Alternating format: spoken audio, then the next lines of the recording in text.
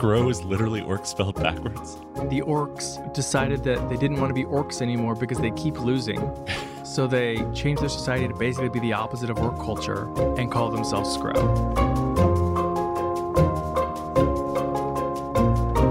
Live from the mundangerous The Spelljammer in New York City, I'm your host Shane. And I'm your host Ishan. And welcome to episode 317 of Total Party Thrill, a podcast for game masters and players where we discuss our campaigns in order to inspire yours. In this episode, we're continuing our series on campaign settings and talking about playing in Spelljammer. But first, the party rolls the dice in the Gates of Morning campaign. And later, Uchiha Sasuke makes eye contact in the Character Creation Forge. So we told you last week, Shane, you're having a baby. Another one. Well, I'm not, but my wife is, yes. Yeah. Colloquially, we would say you are having a baby, but I take your point. However, you will be busy taking care of that baby for the foreseeable future. Well, I won't, but my wife. I will probably spend more of my time taking care of the toddler. That means we are dropping into baby protocol, our well-established baby protocol, which means we are moving to a bi-weekly schedule for the show for a little while and hopping into an actual play because that's easier to prep and record than, all of these knowledge bombs that we usually drop. Especially on short notice. Yeah. But from what we've heard from you seem to be pretty into the adventures of Tez Proudgale and all the other stuff he's doing with his buddies and the trust, his good buddies, those gnomes. Yeah. His good buddies.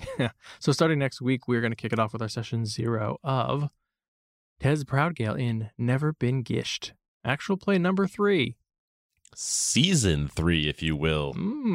It will be a playthrough of the adventure, The Magister's Masquerade, from Strixhaven, a curriculum of chaos, but set in Eberron, per usual. Okay. Yep, we're going back to magic school. Yep, Tez is never escaping academia. No, I mean, that's how it works. Probably you're going to be hard up for money and need to take a postgraduate fellowship anyway. All right, well, we'll see how I get punished this time. All right, where are we in the Gates of Morning campaign? So the Gates of Morning campaign is our 5th edition D&D game set in Eberron, a sequel of sorts to the original Morning Glory campaign. And in the Shadow Marches, at the Gate of Wind, the party is trying to stop the quarry from unleashing the chaos of Zoria onto the material plane.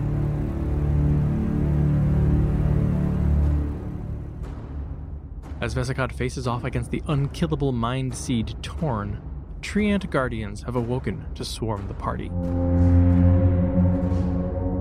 Switch grabs Lenore, and they dimension door to the chamber at the top of the nearly finished Hanbalan, sitting atop the Gate of Wind. A young child is working the crystalline controls, the Mind Seed and former refugee, Gersi. When she sees them appear, she activates her psionic halo and attacks, kicking the pair into the crystal walls hard enough to leave spiderweb cracks from the impact. Lenore takes point, dodging as best she can and using her rogue training to redirect some of the force of the blows that do connect. This buys Switch some time to try to decouple the Hanbalan from the gate. She can tell there are 2 settings she could arrange the crystal controls into, but she doesn't know which setting performs what function. And if she accidentally shuts off the gate entirely, the seal will fail and Zoriat will pour into the material plane. Finally spotting what they're doing, Gersi kicks the controls, shattering all of the crystals. Just then, Warden flies into the chamber in air elemental form and flings Gersi down the shaft of the tower. But she lands gently far, far below and begins running back up the dark stone side of the Gate of Wind. Switch uses the brief distraction to fish out the spare control crystals from her pack and insert them into the dais. And with no one operating the tower, the magical support being beamed from the apex ceases. When Vesicott unleashes a hail of psionic storm at Torn, no healing revives her, and she is finally burned to a charred husk.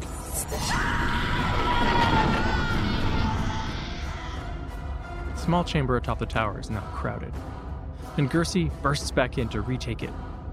Warden and Lenore close ranks to stop her, but Switch is oblivious to everyone else.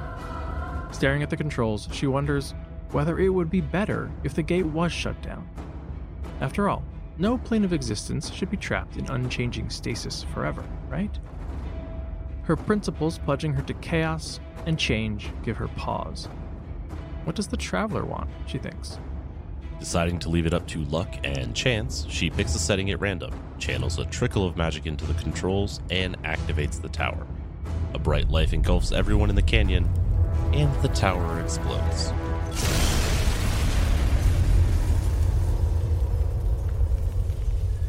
In an eerily similar circular canyon, the long war with Zoriat is about to end, for good or ill.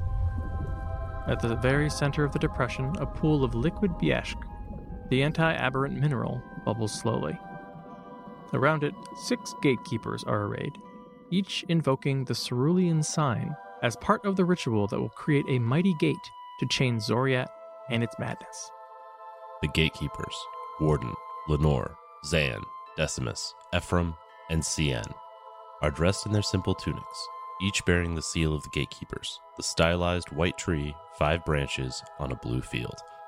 They've always been gatekeepers, yet they are also of another time, far from here. Peering up at the stars, Warden knows they're familiar and also removed some 9,000 years from other familiar skies. Multicolored dream stuff striates the atmosphere. Strange. But none of that matters now. The ritual must be completed, and Zoriat has sent its soldiers. The Dalkir have been diverted from the most important locations, but resistance is still fierce. All around the small group, the canyon is full of battle.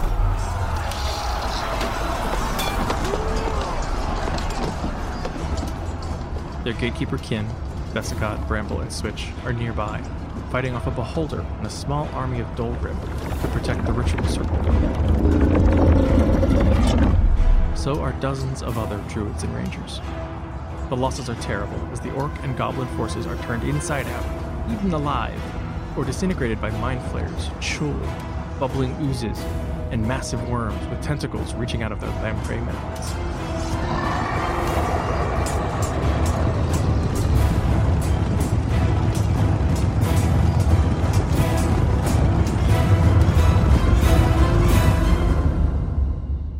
And we'll find out what happens next in a few months. All right. So our main topic today is Spelljammer. New campaign setting, I hear. Totally new. Never heard of it before. Really excited to see what it's all about in August when we get a bunch of books. Look, okay, so Spelljammer has been on our list of campaign settings to cover that we do this series on. But we have not in 6 years. Mm-hmm. Because, look, everyone knows about Spelljammer, but, like, it's got a really vocal community of supporters who are also, like, a very small community of supporters. I feel like Spelljammer gets a lot more mindshare than it ever got actual play. But you know what?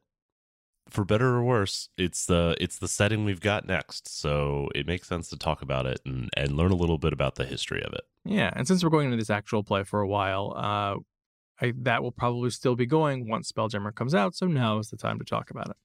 As is always the case with these episodes, the point is to give you and your group enough information and background on the setting that you can all decide if you want to play a campaign in that setting.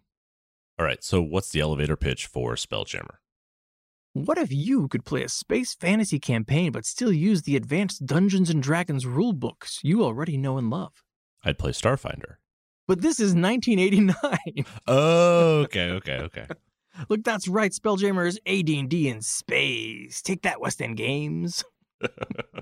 Yeah, so the two actual central conceits for Spelljammer are a setting where a medieval knight standing on the prow of a spacefaring sailing ship wouldn't be out of place.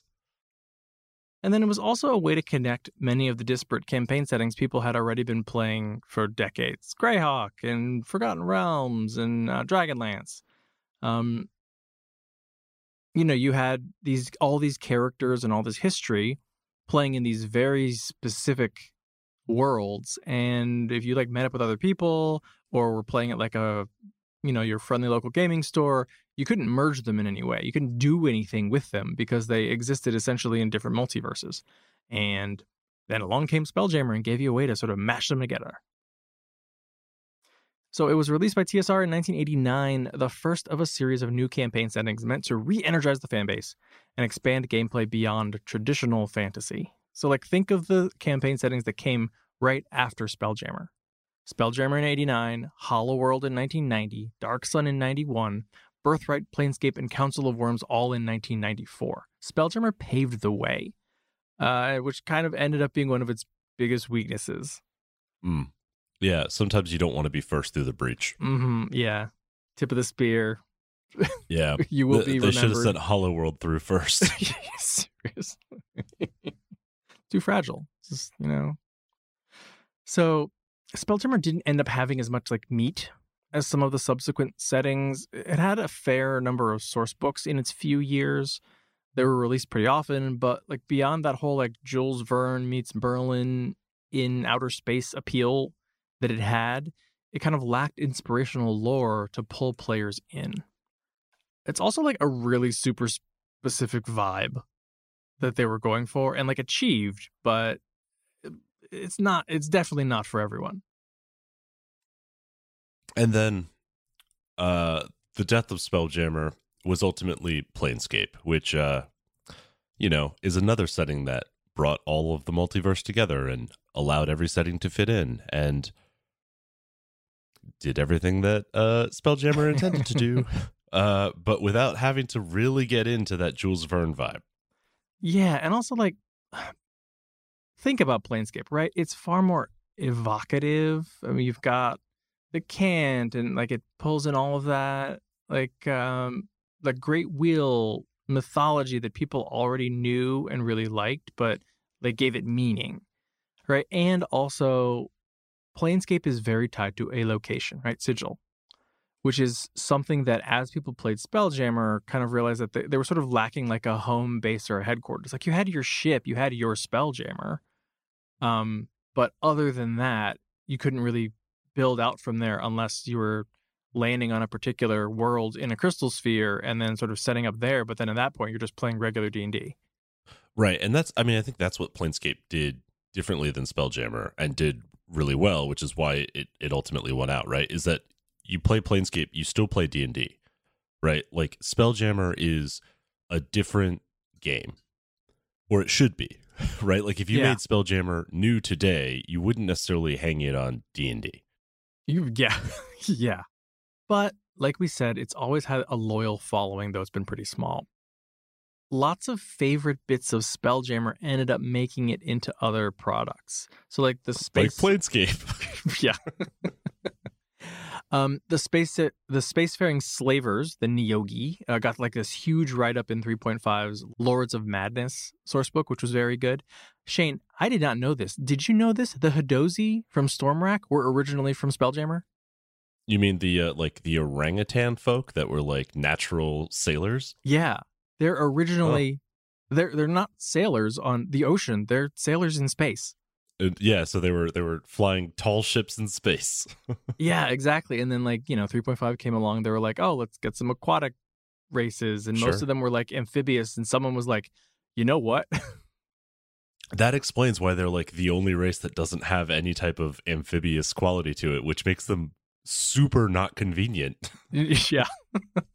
Also, there is like this note that I never caught reading Stormwrack was that they have an affinity for elves because they have an affinity for elves from Spelljammer. They just like threw it in there. Interesting.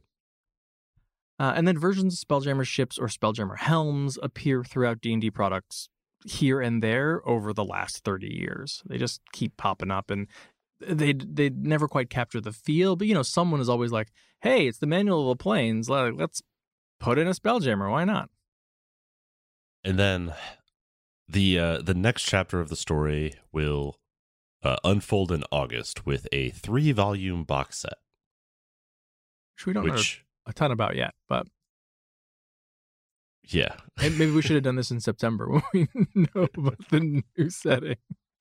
I don't think it's going to change all that much. I think the biggest change I've heard of thus far is that instead of the crystal spheres floating in the phlogiston, which is something we'll explain in a little bit, they float through the astral sea, which is a very like 4E conception of the multiverse, where like the divine domains of the gods sort of float through the astral sea as well. Don't know how I love it, but I mean, it does mean that like it's going to be all Yankee pirates all the time. So like that's not so bad. Well, we'll see how it goes. So let's get into the setting itself. Turns out Ptolemy was sort of kind of right.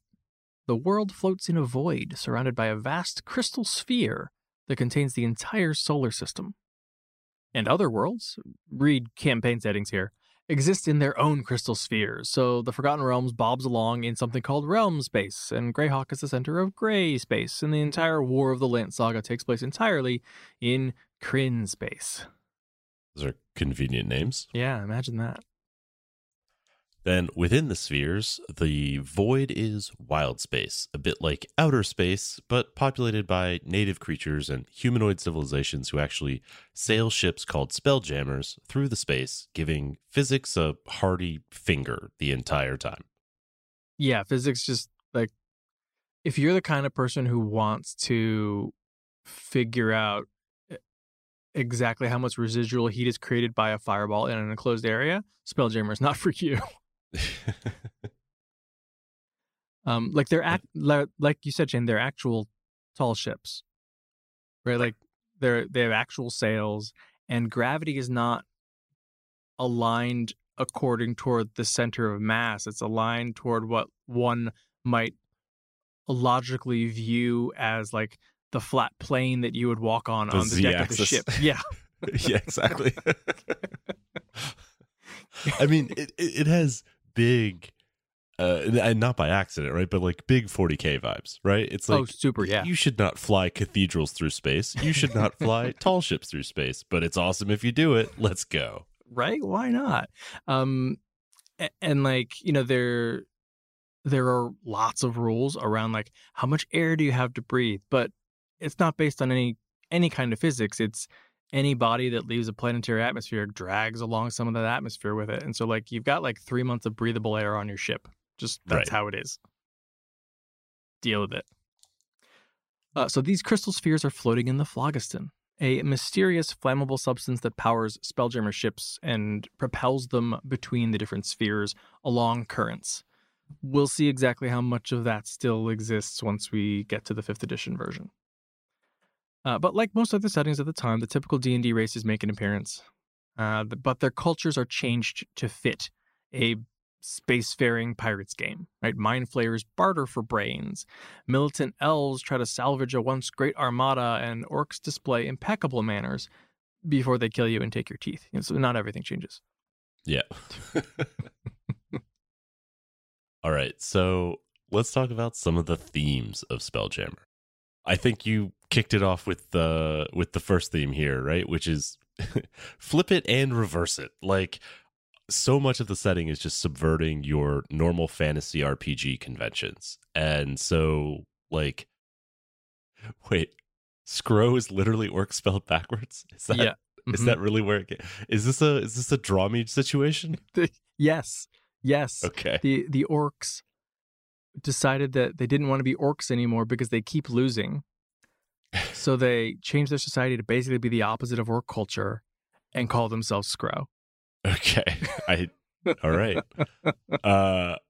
So the theme here is it's the races that you know are all present in Spelljammer, but the cultures of people who have left the spheres is unrecognizable. Yeah, like, remember that Spelljammer is early enough in all of this that it subverts the conventions, but it does not subvert the subversions. Right. Like, it's very much like, these aren't your D&D elves, and like that's it, right? Because like no one else had really been like, these aren't your D&D elves, right? Like it couldn't be a Dark Sun parody because that was still in the future. Right. Right. And also, like, timing-wise, Forgotten Realms was not yet the full kitchen sink that it once that it became. Right. So if you you kind of look at Forgotten Realms as like, oh god, there's really a place for everything, isn't there? This is obnoxious. Like, that's like literally like Spelljammer is a zoo, right? Like, it's the Noah's Ark of campaign settings, because there are just animal folk everywhere. Yeah.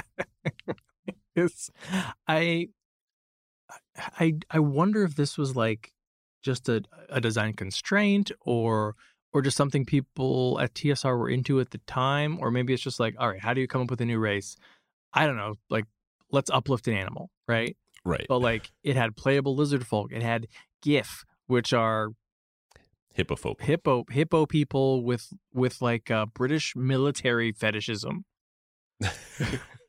It had the orangutan Hadozi people, Dracons or dragon centaurs. It had Thri-kreen. I mean, everybody had Thri-kreen at the time. You know, Darkstone was about to be like, give me some Thri-kreen.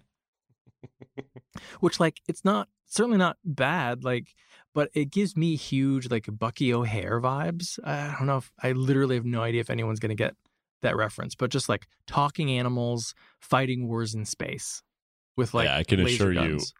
You're 0 for 1 on this audience. Look at us with your Bucky O'Hare references. And all of this is to fit what I alluded to.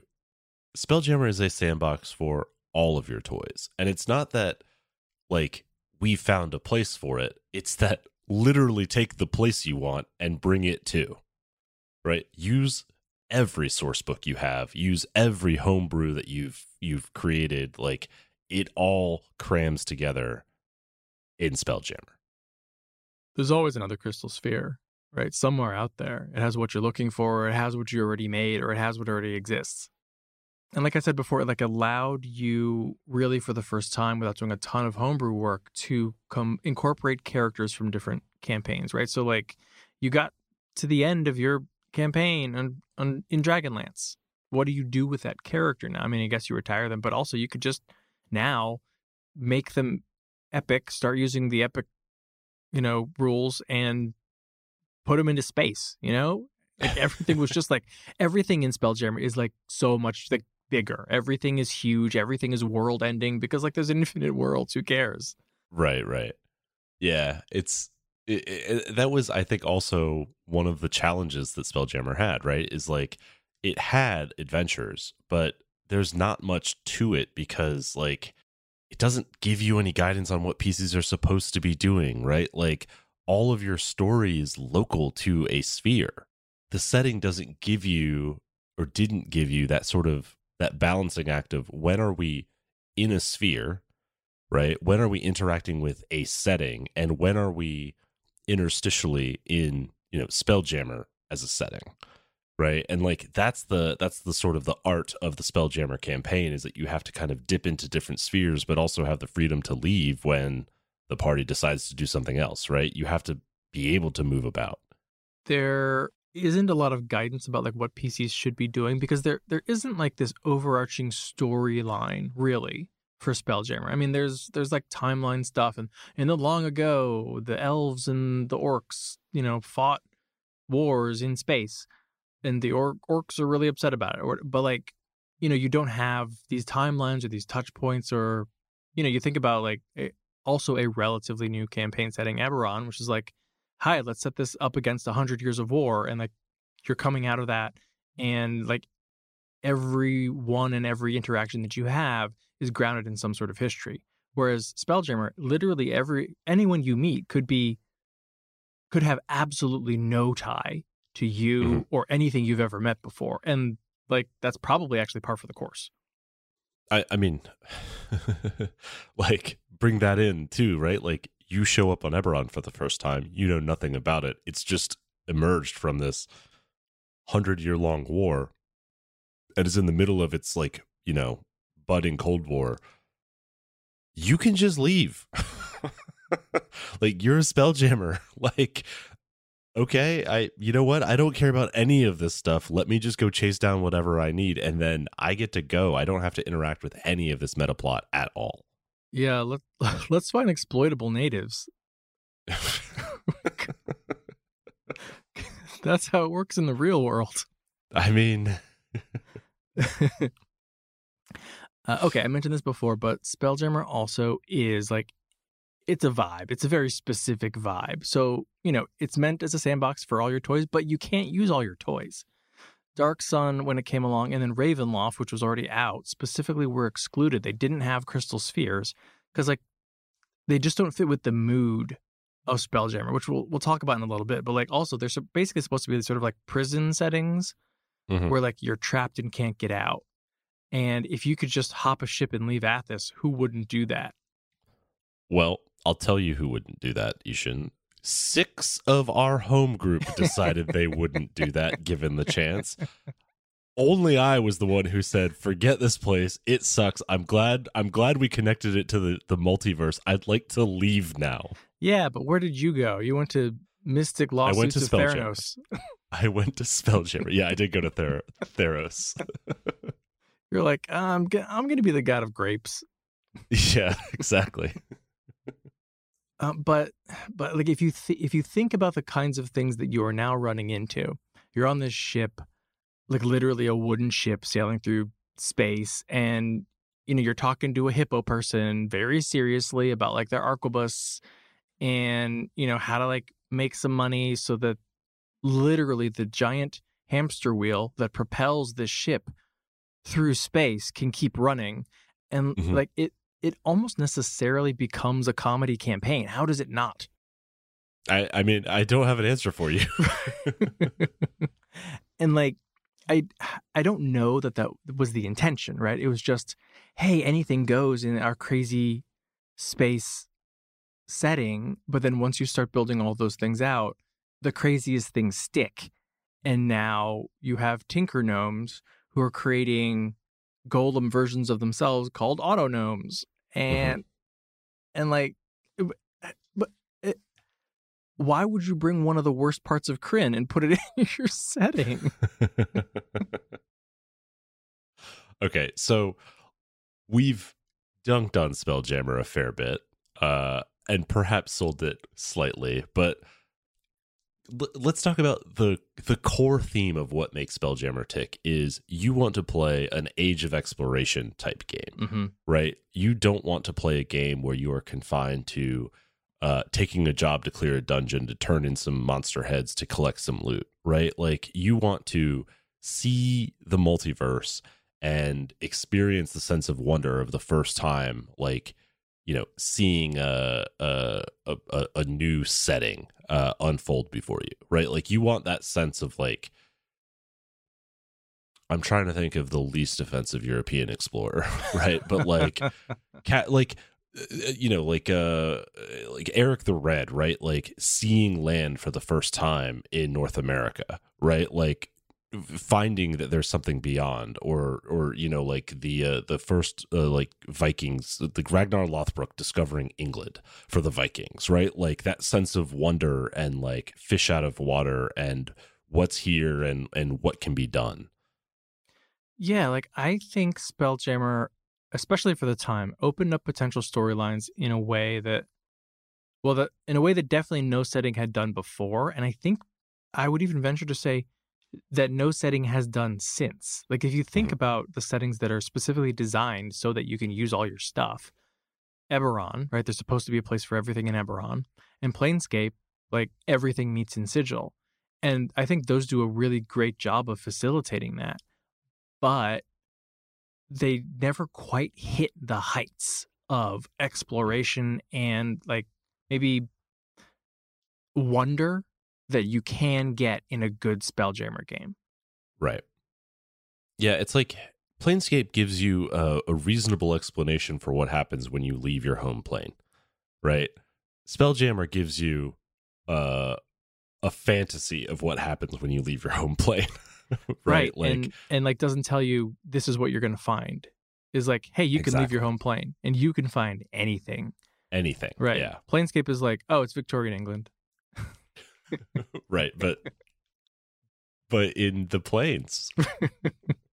And like, don't get me wrong, I love Planescape, right? Because it's also like, oh, you don't like Victorian England? That's fine. We've got a wide array of Alice in Wonderland type infinite planes that you can visit. Now, this Age of Exploration theme facilitates a pretty specific kind of game. But honestly, in my experience, it's the kind of game that a whole bunch of players want to play. Like, it keeps coming up, and it isn't just you and Shane in your, like, I want to play a Pirates game thing, right? Which is cursed to never happen, like the Flying Dutchman, essentially. But I think there are a ton of people who like want to play like a Jules Verne, like 20,000 Leagues Under the Sea, First Men on the Moon type of thing, where like you don't need to worry about the exact physics. We just put a bunch of gunpowder under this thing and blast it off, right? But Right, I think right. those players often don't know that that's what you can get from Spelljammer. Also, like, you know, the rules haven't really been updated since 1993, so Right. And then the other piece of Spelljammer is that, like, a lot of that story is really a survival adventure, right? Like, and the rules support calculations for how long your air is going to last. Like, what kind of damage does your ship have? Spelljammer shock. What happens if you crash and burn, right? And that isn't like, that isn't quite the same as like the swashbuckling, high flying, swinging through the ropes kind of pirate game that you might think of normally. yeah, it's really less about like what happens if you crash and burn and what happens when you crash and burn. Right. Because that's the main plot of Spelljammer, is when you stop being a Spelljammer and start having to get back to being a Spelljammer. Well, and that's the thing, and I think that might have been like a like second edition verisimilitude thing, where like Spelljammers are notoriously bad maneuverability in like atmosphere, and also every time your ship takes damage, there's the chance of the person who's sitting in the Spelljammer helm, like the person who's piloting, right, like taking damage or dying. And if that happens, yeah, you crash, you know, and if you crash, of course, you die, you know, you just fell from atmosphere, like the top of the atmosphere. I love it. I mean, it is such like early Rogue Trader vibes to me. Oh, like, I absolutely. know there was a ton of crossover between them because, like, you know, Games Workshop was producing the minis for TSR at the time. So like, I know they talked, but like, it just has that feeling of like, oh, one person died, we're all screwed.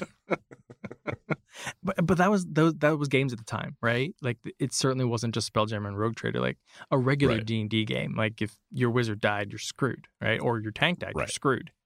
Yep.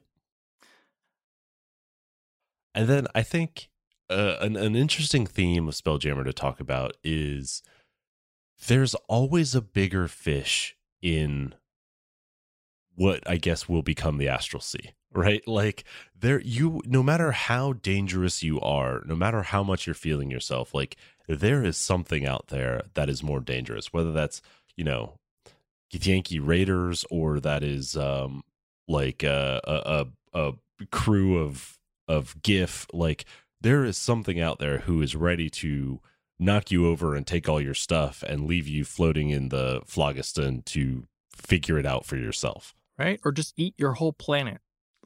Yeah, your planet, or, you know, your brain. Or both. Eventually. Like Yeah. was one thing I actually really enjoy doing is looking through like second edition bestiaries, just because they're so off the wall. But like the Spelljammer stuff is what are the Witchlight Marauders are just like huge bugs that land on a planet and start eating everything and then squirting out new bugs, and then they eventually like turn into two of themselves, and then when they've eaten everything they just start eating each other. Oh, and also how'd they get there? They flew on 1,000-foot versions of themselves that fly through space. Like, what? Tyranids. Right. Yeah. I mean, you know, send Elminster over, we'll teach him a couple things. I mean, it really does make Elminster seem so small. I think what most people probably remember from Spelljammer more than anything is the wacky races, because they're pretty wacky. You have the typical races, humans and dwarves exist. The beholders are a little bit different. They're not quite as well, they're still murderous, but they're not quite as like, cacklingly evil. Mind flayers we talked about in previous episodes are more like business people. They're business evil, not Right. like lawful or chaotic evil. Right, but they're still hated by the Gith. Well, So I mean, that's some things never change. so yeah, you can't become a what is it? You can't make a million or a billion friends without making a few enemies. What was the tagline for the Facebook movie? It doesn't matter. Let's keep moving. It introduced the Neogi, or like eels, spider slavers who got big write-ups later, and we're going to see again. Introduced the GIF. Yeah, we talked about the GIF, who are, militant hippos. I think we mentioned already the Dracons, which are like centaur-like dragons. Yeah, who are also herd animals and like have a very hierarchical society, and also they're really polite. This is the whole thing. The elves have an armada. It's also called an imperial armada, but they don't have an empire, so there's a backstory. Aspirational. The orcs, like we said before, are called the Skrull now, and they are genteel and proper and have manners because they decided that Grumsh was an idiot. Which, Grumsh is an idiot. Grumsh is not invested in the orcs winning, just in the orcs fighting. So they decided they would be tactical about stuff, which actually, I like this take on orcs. That's reasonable. Mm-hmm. The Arcane are a race that only exists for verisimilitude. Your spell jamming helm can break really easily, and then your ship doesn't work. So you need a new place to go get more of them. So this race, all they did is created the Spelljammer helms, and they sell them. So great, you get enough gold, and you go replace your Spelljammer helm. Where? You talk to the Arcane. Yep. So you've already mentioned the Tinker Gnomes from Kryn, which make auto gnomes. The Hadozi we talked about. Giant space hamsters are not a joke, and they're not a meme. I mean, they're kind of a joke, but like they're actually a thing. The Tinker Gnomes got here, and then we're trying to figure out better ways to propel Spelljammers, and water wheels and hamster wheels apparently were the way to do it. And they thought, well, we need a really big hamster wheel, so I guess we should get some really big hamsters. So they bred giant space hamsters, which come with lots of different variants, like the saber-tooth version, and the fire-breathing version, and the invisible version, and of course the infamous miniature giant space hamster version. Yeah. Mm-hmm. The most famous of whom is, of course, Boo. And then plasmoids, who we got in Unearthed Arcana. So we'll see if we get them for real. But they're amorphous blobs who can kind of hold a shape for a while. Cool. Ooze people. All right. So how do you play a Spelljammer game? I think with like more than 30 years experience under people's belts, it's pretty clear that like you should just do what it says on the box. Don't try to make it what it's not. If you're going to play Spelljammer, play a pirates game. Be pirates. Go be pirates. Yeah. I mean, that seems reasonable. And then your ports of call are just spheres where people, right? Where you can have your adventures and then pirate on off. Right. Like it's totally fine for an entire sphere, whether it's a known campaign setting or one you made up or whatever, to be your Tortuga. Stop in, and there are people who stay there and live there, and that like you're either going to be in trouble with them, or you owe them money, or they can give you a place to hide or whatever, and then you're going to leave. You're not going to stay here because like only downtime happens here. Right. Yeah, and I mean this is the type of thing where your adventure happens between locations, right? Either because you find other Spelljammers or you're attacked by other Spelljammers. Or something worse than Spelljammers. You're chasing a space whale or whatever. Exactly. But so your adventure happens in between.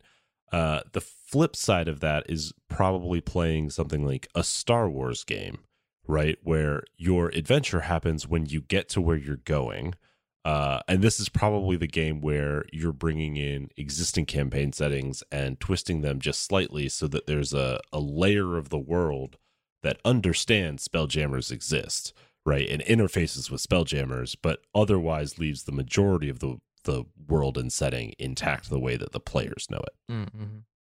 I think you can also play a Jules Verne type game, whether that is, really exploring the unknown, like you're one of maybe sort of like the first spell jamming Mhm. ships out there.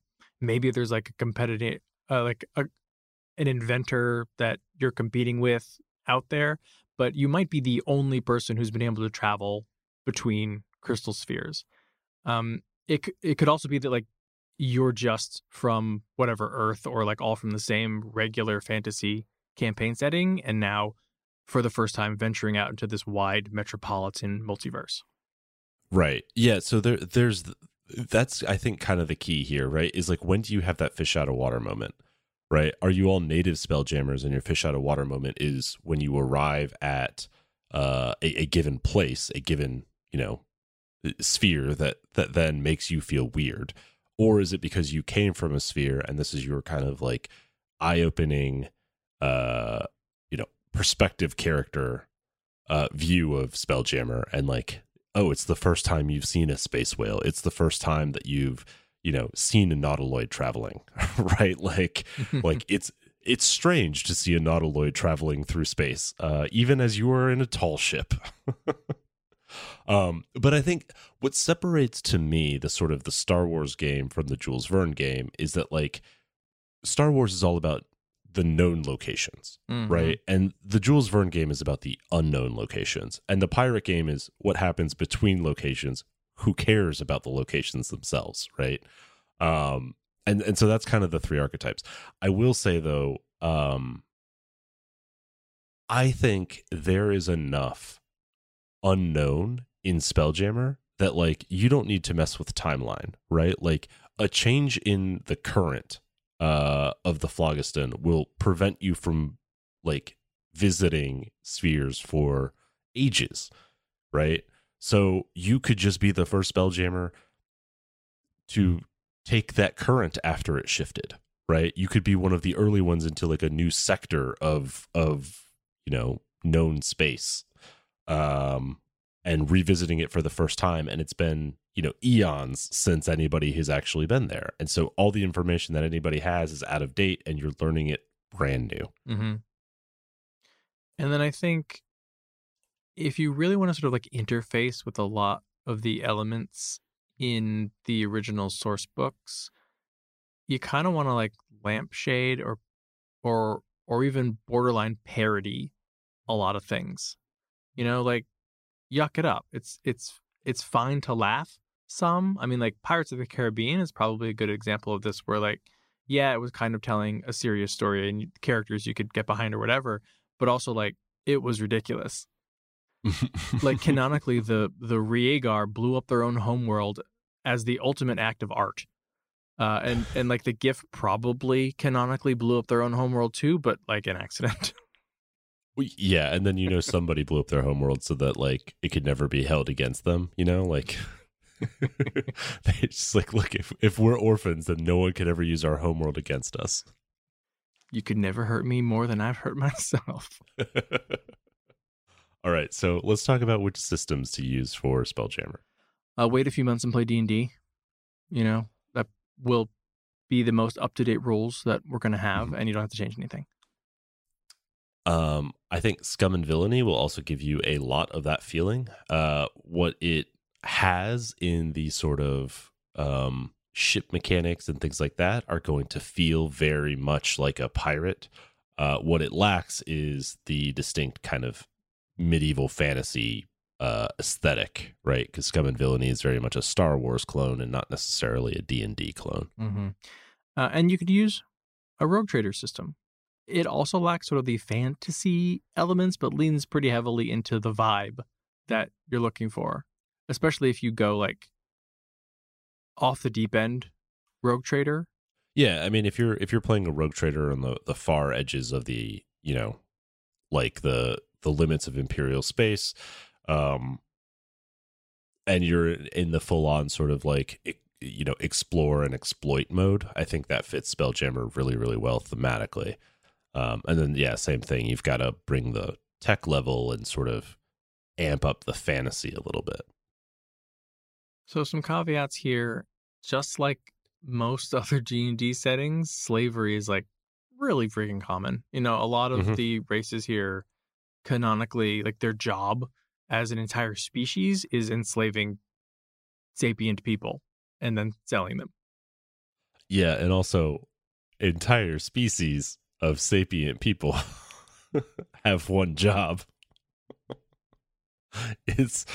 I'm curious how they're going to dig themselves out of this one, because it is it's a big theme, and it really doesn't fit modern D&D. They might just not. Like, I looked through Eberron Rising from the Last War, and like canonically the goblinoids of Dargoon like partake in slavery, and it's still in there. It's not a central theme, but they didn't like remove it entirely. And there are places where it's like, oh, the Lesh Haruk has banded in this one city, but a lot of the other clans still engage in it. And it's like, if you're not a goblinoid and you're from this area, were you like raised in bondage, which is like, a euphemism for like, hey, you were enslaved, Right. Yeah, I mean, and I don't know. We'll see what happens. I mean, I have always had the impression that the threat of enslavement is a driving factor as much as there is a driving factor in Spelljammer, right? Like, that is sort of the ever-present threat of like, if the wrong bigger fish comes along, like, your end game is slaves. Maybe that's a problem with my perception of the setting, but it just seems like, yeah, there's just a lot that is really dependent on that. It'll be interesting. It would be like removing slavery from Dark Sun. Mm-hmm. Yeah. Right. Where it's just like, it's an assumption that there is a group out there that is trained and ruthless and actively looking to enslave you. Right. And like, if you don't avoid the Gith pirates, like, that's the end of your character, is in shackles. Yeah. And it's sort of like a hand wavy explanation for how any of the economies work. Right. Yeah, exactly. Yeah, I don't know. We'll see. Maybe I hope they found a way to do it. It doesn't feel precious to me, but I'm not one of the Spelljammer folks. So, analysis paralysis, I think, is something that can definitely, or has historically definitely been an issue for people playing Spelljammer.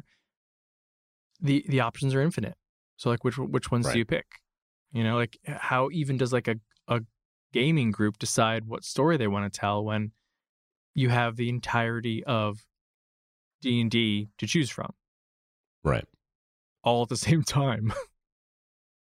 Well, and then you have the inverse too, right? Which is that there's an urge to settle down and put down roots in a single setting, right? Either as the players, because like, oh, we like it here, or as the GM, because like, oh, I don't want to have to go redevelop all this background and like, go create another world, or go find more plots, and go find more hooks. Like, I don't want to throw away everything that we've built up in this place for you guys to just walk away and leave.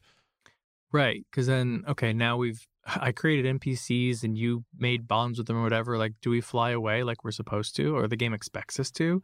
Or do we take you on as crew and now I always have to play these NPCs, or what? Exactly. All right, so the question we always ask at the end of these episodes, Shane, would you play a Spelljammer game?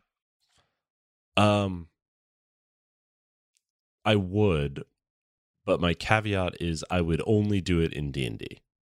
Nothing about Spelljammer is like particularly precious to me, to where I need Spelljammer, right? And I would do the work to like play something else. But if you give me the rules for it and I have to play D&D anyway, sure, Spelljammer is a great way to play D&D. I think I'm on the same page, right? Like, yes, you can play it in Scum and Villainy or Rogue Trader, but like, I'd rather just play Scum and Villainy or Rogue Trader. Right, exactly. But that yeah. said, like, hey, if we're going to play D&D and we could play Spelljammer, like, yeah, I'll play Spelljammer. No problem with it. I'd rather play it than Forgotten Realms. I will 100%. So I think we're both looking forward to seeing what comes out in August. I am. I didn't know that it was a 3-book box set, so that's really interesting to me. I hope they took a look at the Rogue Trader line, and they are going to do something similar to how Rogue Trader approached it, because Rogue Trader gave a lot of tools for that exploration phase, which is the whole thing with Spelljammer. I now demand 2 more books and a box for Eberron. So there we go. Do you hear that, Ishan? That's the phlogiston calling.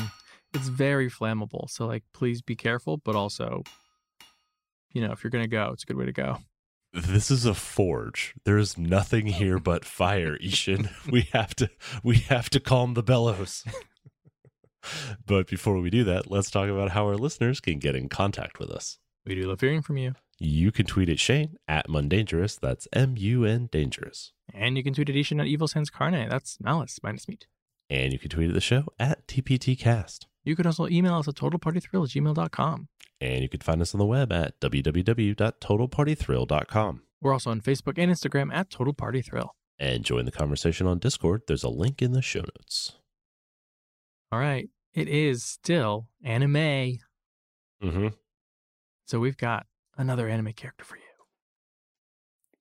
Okay. Who do we have?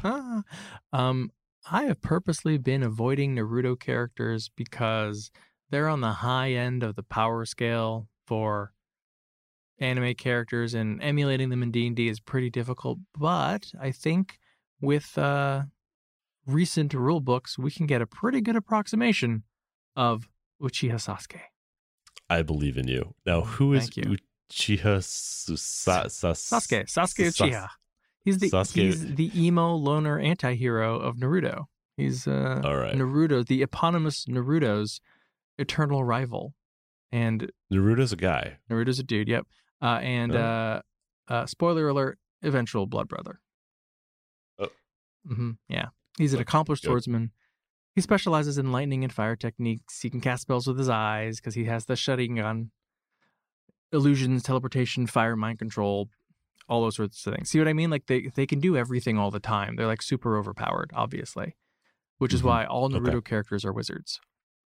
Right. Yeah. And if he's a swordsman and a wizard, then I'm guessing we're going to be Bladesinger. Yeah. So the build is going to be Bladesinger, Wizard 13, Way of the Astral Self, Monk 7. I feel like a lot of these are really just like how much wizard and what kind, how much monk and what kind, and do I splash anything else?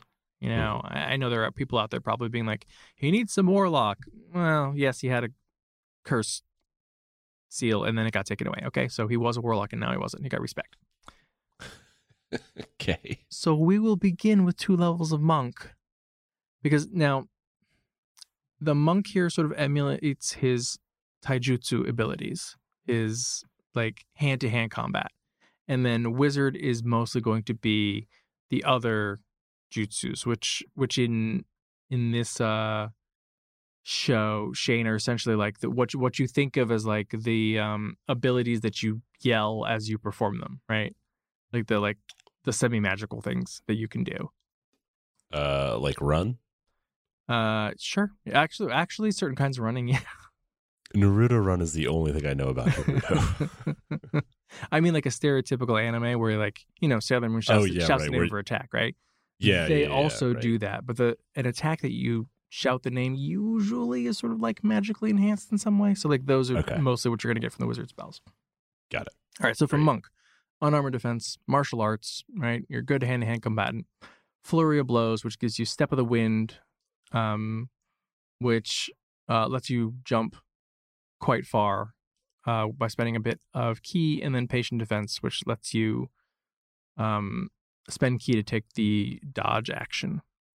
Now, that early on is just going to emulate the fact that Sasuke is very good at hand-to-hand combat, but he hasn't fully awakened his his bloodline limit abilities, his the abilities of his eyes. Okay. Those we get once we go into Wizard. Then we take 6 levels of Wizard. That'll give us Blade Song. Now, as a bonus action, for 1 minute, proficiency bonus times per day, you get the whole package of intelligence modifier to AC, plus 10 feet of movement speed, which combined with your monk additional speed is going to give you a base movement of 55 feet, which is pretty amazing. Advantage on acrobatics and your intelligence modifier to all concentration checks. This is essentially turning on your eyes, right? Like activating the Sharingan, which he, at least early on, can't do for very long or that often each day, right? But it does give him almost like limited precognition, right? It sort of amps up his perceptive abilities to the point where he can see other people telegraphing their moves even before they know what they're going to do. So it's quite easy for him to dodge out of the way, to copy their abilities, and to attack them before they understand what's happening. Okay. At 6, you get extra attack. And then, so your first 6 levels of Wizard, you've got a wide array of spells to choose from. I think the ones that I would go with to emulate Sasuke abilities are, your bread and butter here is Shocking Grasp, which is your Chidori, which is just a lightning attack. He gathers lightning in his hand, and then he can like stab people with it or cut or whatever, right? That's Shocking Grasp. Naturally. Right. All ninjas can spider climb. All of them can move very quickly. Sasuke is particularly fast, so haste works well here. His family is very good at fire spells in general. They breathe fire. He was able to master the fireball technique by the time he was 6 years old. So Dragon's Breath and Fireball are both good spells. That is... Okay, so maybe something that I would not have laughed at nearly as much if I hadn't become a parent. But giving a 6-year-old fireball, like, what kind of irresponsible monsters are his family? That's a huge theme. Like child soldiers is just like constantly. It's ridiculous. It's crazy. Lightning Bolt is the Chidori spear, right? He takes Chidori and then turns it into basically like a 25-foot melee attack. And then as the Sharingan develops, you get abilities like Suggestion, Hold Person, Hypnotic Pattern, right? All the Genjutsu abilities where you like are basically controlling other people's minds. We're going to go back to Monk after this? Yeah, we're going to finish on Monk at 7. You get Deflect Missiles, Slow Fall, Stunning Strike, Evasion, the regular ninja stuff. At 7, you also get Stillness of Mind, which is your Kai release, right? If someone has put you under a Genjutsu or a mind control, you can release yourself from it. And then here's the reason why we're going Monk and why we're going Astral Self Monk. Sasuke has so many abilities that you need to pick which ones you're going to emulate. And so for this build, I've chosen to emulate Susanoo, which is one of his like high-level abilities that basically eventually creates a golem of energy around him that he can then control, basically a kaiju. But it starts like low levels with like just a rib cage and arms that he can attack with. And then like with like a skeleton, right? It's like just ribs. And then eventually it gets like skin and clothes and all that kind of stuff. I think whoever wrote this subclass was basically going for this because that's exactly what you get. At level 3, you manifest spectral arms that can make unarmed strikes with greater reach and they deal force damage. And then at level 6, you can also put a face on it. Which can see in magical darkness, gives you advantage on insight and intimidation, and then allows you to speak directly into a creature's mind so only they can hear your words, which is all things that you're able to do with high-level Sharingan abilities. So, I don't know, I feel like there's a fellow weeb writing this particular subclass. Okay. Eventually, you can manifest a full body if you go further into the class. I don't think it's worth it because you give up too much going from like not being able to take enough Wizard. And then we finish off Wizard 13. This is when you're like really sort of developing your like Mangekyo Sharingan abilities, your Rinnegan. like all the eye magic, the visual prowess abilities. That gives you like modify memory, putting people to sleep, paralyzing people or monsters in place with hold monster, dominate person, trapping people inside illusions with mental prison, mass suggestion. The Rinnegan gives you true seeing or plane shift or teleport, right? Like you can, you get the time space jutsus where you can travel to and from different dimensions or like travel to anywhere in the world in just a moment. Telekinesis is almighty push and pull. Amaterasu can burn anything. Immolation is a good one for this. But if you're in an instance where you need to burn a fire elemental, Amaterasu can do that, so use Disintegrate. Sure. Chain Lightning is Chidori Stream, which you're just pulling all that lightning into your palm and then sending it in every which way direction. That one tracks. Yeah. And then I would say, like, maybe your bread and butter once you get it would be something like Tensor's Transformation, which doesn't emulate a particular ability, but just makes you better in melee combat, which is something that Sasuke would be doing anyway. All right. I understood a third of that. You understood the spells. I understood spells. Right. And then you were yes. like, oh, okay. I mean, I now know what that ability does because I know what the spell does. Right. But I get to read along for the notes, and obviously I don't understand the Japanese, but like I don't understand the Japanese Ishin. It's all Japanese mythology. That's all that it is. It's literally like, oh, Helios, right? Like, oh, you're burned by the sun, right? Okay. Yeah. All right. Susanoo is storms. You know, it'd just be like, oh, it's Thor's smite. That's all it is. Great. As an alternate, if you're going to play this build starting at a higher level and you really want to lean into the visual prowess abilities more so than the Susanoo, you could go Monk 3 Wizard 17, which gives you things like Foresight and Meteor Swarm, which is planetary devastation, and Illusory Dragon, which is Kirin. And like if you want to be the person who like rolls up to a tailed beast, looks it in the eye and says, you're going to do what I'm telling you to do, then yeah, Dominate Monster is probably the ability that you really want. So go all the way to 17 in Wizard. And there you go. Great. What a character. Woo. We're jumping into the AP next week. So we're going to put the final 2 anime builds on Patreon for you as bonus content. Yeah. So check that out. And before we wrap up, we'll take a moment and thank all of our Patreon supporters. So your support is what makes it possible for us to keep doing this show. And supporters at any level get access to our Plot Hook of the Week bonus content /anime.